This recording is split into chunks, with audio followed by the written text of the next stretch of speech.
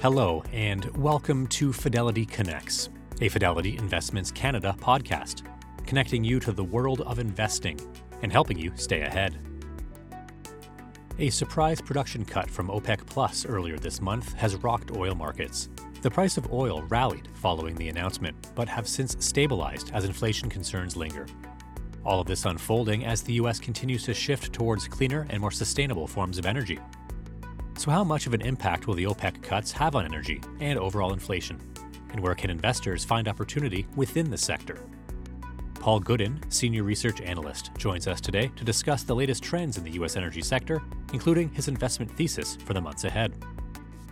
Paul explains the energy trilemma framework of balancing affordability, sustainability, and reliability to host Pamela Ritchie today. Without managing all three, Paul says, you get unintended consequences, like coal demand being at an all-time high today. He also notes the energy transition is still in the first innings, with peak oil demand not forecasted until the 2030s or later. CapEx on oil and gas is 70% below its 2014 peak, and Paul sees opportunities for more CapEx in oil field services, as well as opportunities in the clean energy space if we are disciplined as investors. This podcast was recorded on April 19th, 2023. The views and opinions expressed on this podcast are those of the participants and do not necessarily reflect those of Fidelity Investments Canada ULC or its affiliates. This podcast is for informational purposes only and should not be construed as investment, tax, or legal advice. It is not an offer to sell or buy, or an endorsement, recommendation, or sponsorship of any entity or security cited. Read a fund's prospectus before investing. Funds are not guaranteed. Their values change frequently, and past performance may not be repeated. Fees, expenses, and commissions are all associated with fund investments. Paul, great to see you. Nice to meet you. Pamela, it's a pleasure to be here, and thank you for having me on the show. Yeah, an absolute pleasure to have you here with us today. So many questions. Paul, let's actually ask you to sort of paint the picture of where we are, because I think many can be forgiven by being drawn by just so many energy headlines over the course of the last year and a half, pretty much. Where do we sit at this point, would you say? Yeah, so when oil hit $120 last summer and gas prices in Europe were hitting all-time highs last summer, we saw some people paint the analogy to the 1970s when we had two energy crises. And in some regards, what society is facing now is more complex than that, because in the 1970s, it was just oil, whereas what we're facing now is it's not just oil, it's gas as well. And look, I think one way to kind of think about this is in a framework is the so-called energy trilemma. And when we talk about the energy trilemma, we're kind of saying energy needs to be three things. It needs to be affordable, it needs to be sustainable, and it needs to be reliable. And at various points of the last 20 years, we focused on various parts of that. So pre the Paris climate deal, it was all about affordability. And then post the Paris climate deal, sustainability became very important. And then post the Russia invasion of Ukraine, reliability became very important. And it's almost like a game of whack-a-mole. But the reality is we need to focus on all three of those. And if you don't, you can end up with unintended consequences. So for example, now global coal demand is at an all-time high. And coal is the worst of the hydrocarbons in terms of emissions intensity. It's about twice as bad as gas, and oil's kind of in the middle. And so because we weren't focusing enough on reliability, when Russia turned off the taps for gas to Europe, coal demand globally went up. So I think this kind of energy trilemma framework is a useful way to think about things going forward. I wonder if you can link to not just headlines. I mean, these are stories and announcements with massive legs, if you will. But can you link the Biden administration's Inflation Reduction Act, which is essentially an awful lot of spending on the sustainability part of the trilemma you mentioned there, with the OPEC cuts? Let's go there. What is the link there? What is the link? So, well, let's start with the OPEC cuts. And I guess sort of coming into this year, we had the regional bank crisis in the US, and there were concerns that was going to impact the flow of credit into the US economy, and that was going to impact global oil demand. And we saw the oil price come off on the back of that. And it's true, US refiners are talking about a little bit of softness in diesel demand. And OPEC, has a bit of a history of kind of being reactive. And so what was very interesting about what they did at the start of April is that was quite proactive. So, they're managing the market. And one of the reasons I think they're willing to manage the market is because US shale is being disciplined. And US shale is being disciplined because of all sorts of reasons, one of which is pressure from investors not to aggressively grow. There'd be no point in OPEC cutting production if US shale was just going to increase production itself. So because shale's being disciplined, OPEC's willing to manage the market. And that's what's kind of like put a floor under the oil price in the last couple of weeks. In terms of the IRA, that's something different. I think, clearly politicians want to green up their economies. One of the challenges I think the US has is that China dominates the supply chain of many clean energy technologies. So how do you, on the one hand, green up the US economy, but do it in a way that isn't just subsidizing China? And one way you do that is through having domestic tax credits. And the IRA is really a game changer for US clean energy. And it's kind of, its headline, budget is around $400 billion, but it's actually an uncapped program. So people are speculating that it could end up costing 2 to 3 times that. So it really is, moving the dial for the US clean energy sector. It's fascinating, and to what extent do investors have to sort of live with the fact that there is a transition? Because it's really tricky. It has very serious ramifications for changing the way things are, but there's been lots of discussion of how much of a transition there is. Maybe there doesn't need to be as much. The US might be a good example of transitioning later. Is the transition for real? Look, the transition is in, the first innings. And I think investors, we need to deal with the world as it is, not how we'd like it to be. And we have to absorb some home truths. And one of those home truths, as I mentioned earlier, is global coal demand is at an all-time high. And the IEA, in their latest policy document, put out a scenario which they call their stated policies scenario, which takes account of all government initiatives. And it says that peak oil demand will be in the mid-2030s. And I suspect peak gas demand is in the 2040s. So we just need to remember that we're in the early stages. It's called a transition for a reason. And it will take quite a long time. And I think government incentives are key to really kind of lowering the cost of clean energy, so consumers are willing to switch. So if let's say that's correct, or if you want to use those markers that you just mentioned, does there have to be more investment actually in oil if it's not even going to peak until next decade? Yeah. So look, on the one hand, oil and gas companies are careful in that they don't want to invest in stranded assets. Because with these big international oil and gas projects, it can take 6, 7, 8, 9, 10 years between making the final investment decision and that oil and gas coming on. Shale is slightly different. Shale's much kind of shorter cycle. It can take 9 months to a year. But you don't want to be spending billions of dollars on a project only to be selling that production when it comes on into a market that's declining. And so what's really happened over the last decade is that the oil and gas industry has been preemptively underinvesting in new projects. And so if you look at oil and gas capex in 23, it'll be around probably 35% below where it was in 2014, which was the peak. And that's kind of in nominal terms. So in real terms, capex is about 70% down. And so we've been preemptively underinvesting. And I think we're going through a bit of a sea change now in that people are beginning to think that, peak oil and gas demand, it's not this decade, it's a little bit further out. And I think some companies are looking at their portfolio of assets and saying, maybe we're a little bit short here. Maybe we need to capex a little bit more. Maybe we need to do a bit of M&A to buy some more assets in. So look, it's important that I think, we need more capex in oil and gas projects. And I think if you really want to transition, people need to focus on the demand side of things. Because by restricting supply, all you're going to do is force up the price of oil and gas. So that's fascinating. And for investors who are looking at the performance of equities that have, as you say, not been investing and therefore handing the profits straight back to investors over the course of sort of recent history, and has been a real windfall on that front.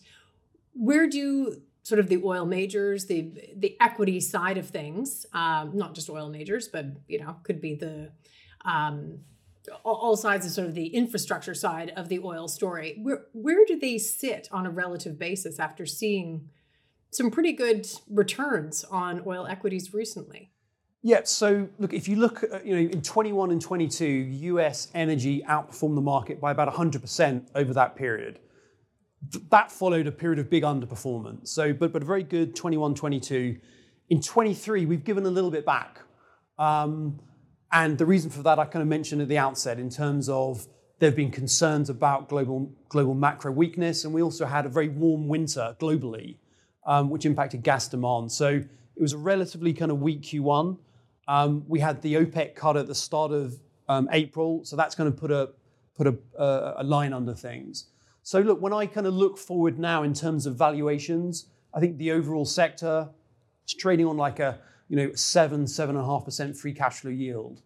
And a lot of that free cash flow yield is coming back to shareholders in the form of dividends. So relative to the market, that's quite an attractive free cash flow yield. And I guess something that we're all trying to figure out is what's the longevity of that, which feeds into the discussion around when is peak demand going to happen. It's absolutely fascinating how all of this works. Do a little bit on the, at this point, sort of focus on the European, either majors, let's look at the majors versus the US majors.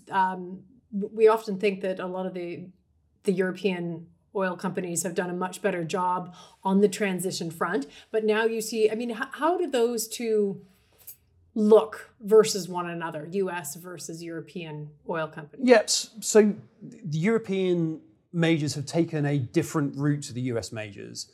The European majors have decided to pivot aggressively towards clean energy.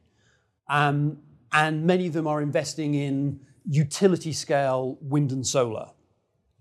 And the US companies have kind of pivoted more slowly. And you can see this in terms of like CapEx, percentage of CapEx going towards clean energy versus oil and gas.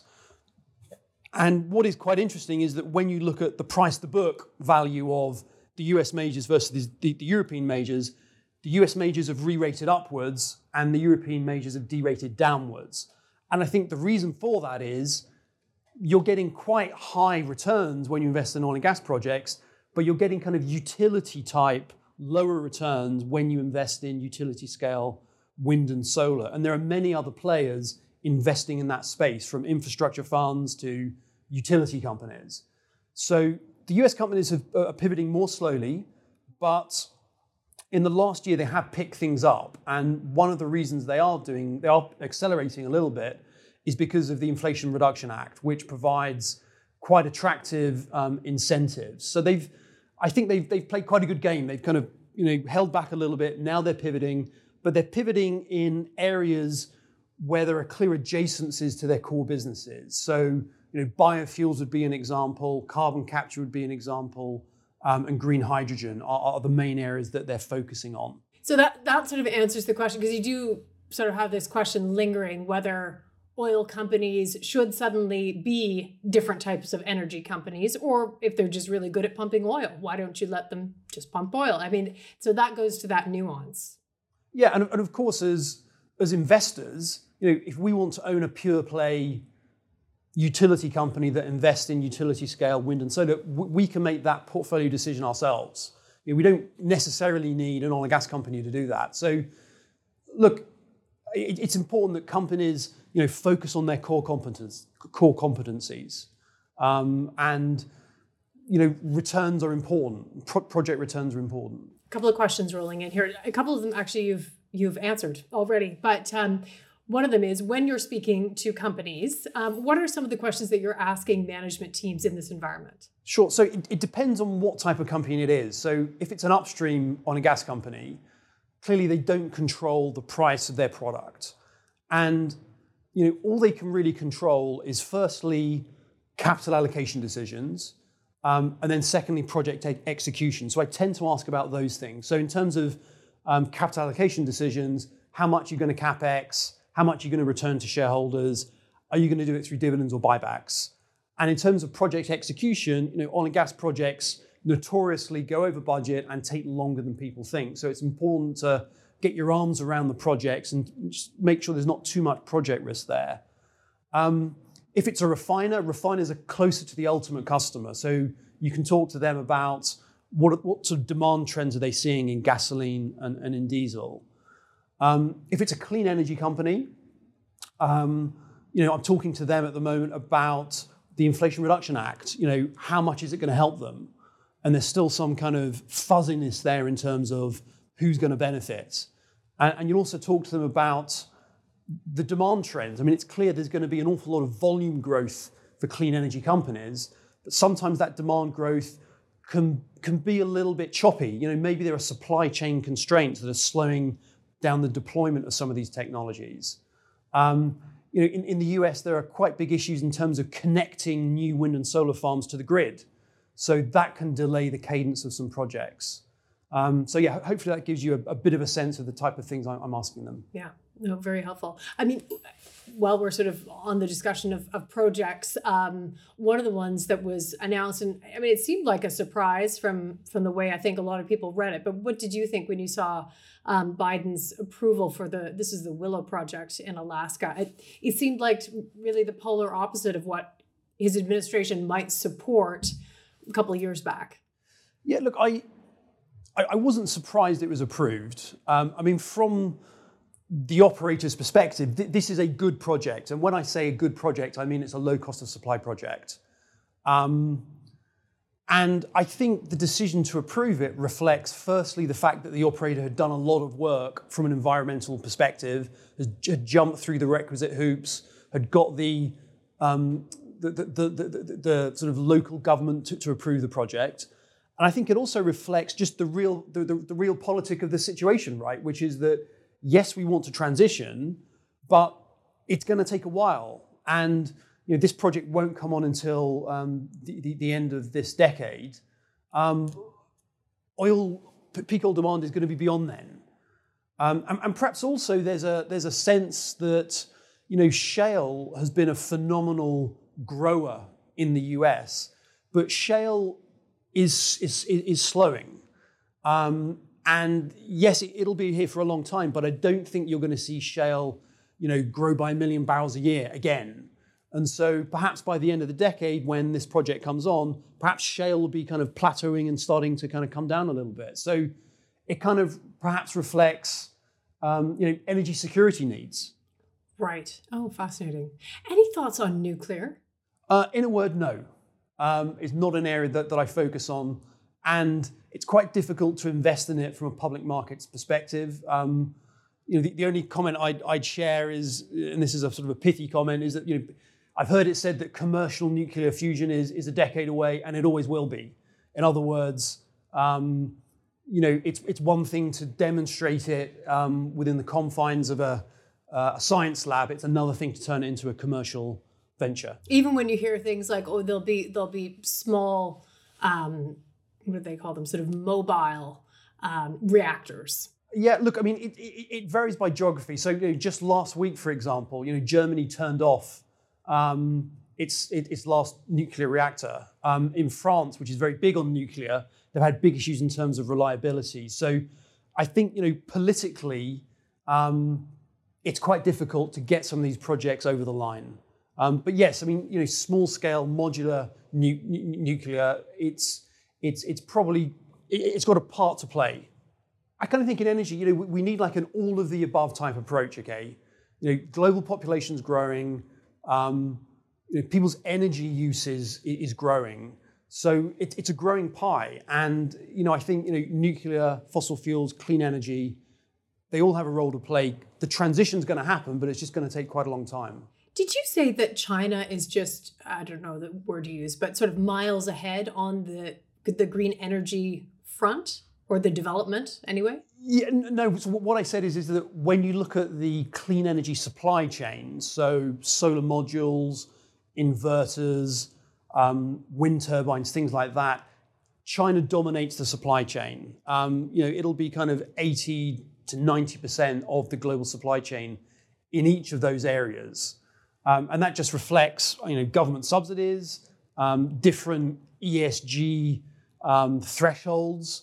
It kind of becomes a problem, right? In that, and the US has got a whole bunch of tariffs and non-tariff blocks that kind of restrict the flow of some of these things into the US. But this comes back to the IRA. How do you, on the one hand, massively upscale green energy, but do it in a way that doesn't just subsidize semi-government-owned enterprises in China? And so, in the last kind of 6 months since the IRA has been announced, there have been a whole bunch of domestic expansions announced by companies. So, you really are beginning to see companies respond to those tax credits to develop a homegrown US supply chain. That's so interesting. Well, just on the domestic development or side of things, this is slightly a different question, but looking at the US energy picture, do you look at domestic usage, or really is it just an export story?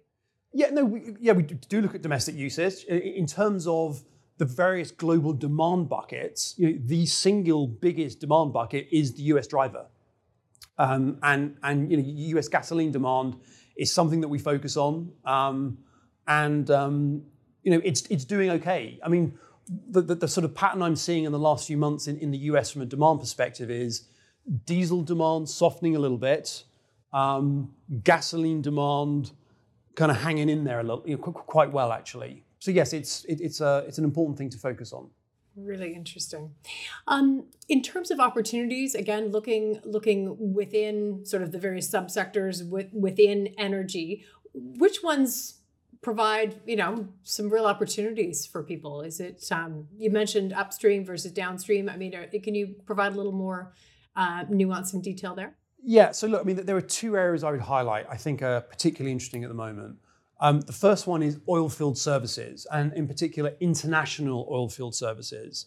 So I referenced earlier the global CapEx picture, 35% below the 2014 peak, like 70% below in real terms. And what you're beginning to see is upstream companies increase their CapEx. And not just the IOCs. If you look in the Middle East, for example, Saudi Aramco just announced a 1/3 increase in their CapEx in 23. And so I think international CapEx is going to be going up. I think that sort of increase in spend has some duration to it. So I think there are various companies kind of sort of leveraged to that dynamic. So I think that's one area. The second area, which won't come as a surprise, is clean energy. We're in the first innings. If you look at global energy consumption, primary energy consumption, about 83% of it comes from fossil fuels.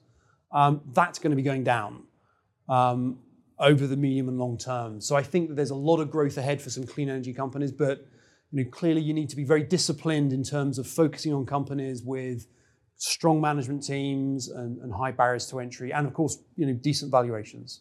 You mentioned a bit earlier that, the floor to an extent has been set by those OPEC cuts earlier this month. You imagine that OPEC also wants to make sure it has a handle on the ceiling, though. Tell us a little bit about that. Yes, so it doesn't want oil too high, obviously. Yeah, you don't want to create demand destruction, and you don't want to set the pricing umbrella so high in fossil fuels that it creates this really attractive pricing umbrella under which other technologies can flourish, like clean energy. So, look, I suspect from an OPEC perspective, I think probably kind of 80-ish is quite a nice zone for them. There's not going to be demand destruction in that kind of zip code, and OPEC and other upstream companies can make a lot of money. What would you say are the biggest changes, and maybe there aren't that many of them, or maybe there are, after the invasion of Ukraine? Europe had to make sure it was getting gas from different operators. That was a must. That did happen. There have been changes there. Are there other changes around the world to who is supplying whom to highlight? Yeah, it's a really interesting question. Okay, so, and let's divide it into oil and gas. So with oil, there have been a whole bunch of sanctions imposed by various parties on Russian oil exports. There is a saying that says, look, the molecules always find a way to market. And that seems to be what's happening. Those molecules, the Russian molecules, are sort of not so much going to Europe, they're going to India and China. But I think in general, you've seen people reduce their estimate of the amount of barrels that are going to be removed from the market because of the Russian sanctions. And oil is, it's a global commodity. It's very fungible. Gas is different. Gas is quite a regional commodity. And sort of Russian exports to Europe, pipeline exports, it's about 5% of global supply, of the global gas supply. And it's very difficult to reroute those, okay? Because you can't just ship gas to other parts of the world. So removing that gas from Europe has removed it from the global supply and demand picture, which is one of the reasons why gas prices went up. So in terms of what's happening, you've basically seen Russia indicate they're going to build more pipelines to take that gas to China, and Europe is increasingly signing LNG, liquefied natural gas deals with the US. And so if you look at US LNG exports, the current capacity is about 14 BCF a day of LNG exports. And there's an additional 10 BCF a day of projects under construction. And there's another 15 BCF a day of projects awaiting FID. So, this has been a very interesting story in that US is increasingly supplying gas to partners around the world via liquefied natural gas. Does that change the dynamics of buying oil in US dollars, or is it sort of net zero? No, I don't. Look, in terms of benchmarks, you've seen various people talking about setting up new benchmarks other than Brent and WTI, and China saying it wants to pay for it in renminbi, not US dollars. But no, I think that's a kind of like a separate issue to the LNG gas supply demand issue. Interesting. Okay, fascinating. If you wanted to leave investors with sort of one thought to just keep either at the back of their mind or at the forefront, what would it be? I think the key thing I would leave people with is that the energy transition is going to take a while, and we need to start from a position of recognizing the reality of where we are, which is not in a great spot really. I've referenced a few times the global coal demand. We need to be pragmatic. As I mentioned earlier, natural gas has got half the emissions intensity of coal. So, does natural gas have a role to play in the transition? Yes, it does. So, it's called a transition for a reason. We need an all-of-the-above type strategy, and we need to be pragmatic as we slowly transition away from fossil fuels. It's been an absolute delight to get your perspective and have it shared here today. Thank you for joining us. Pamela, thank you for having me. Thanks for listening to the Fidelity Connects podcast. If you haven't done so already, please subscribe to Fidelity Connects on your podcast platform of choice. And if you like what you're hearing, leave a review or a 5-star rating. Fidelity mutual funds and ETFs are available by working with a financial advisor or through an online brokerage account. Visit fidelity.ca/howtobuy for more information. And while visiting fidelity.ca, you can also find information on future live webcasts. And don't forget to follow Fidelity Canada on Twitter and LinkedIn. Thanks again. See you next time.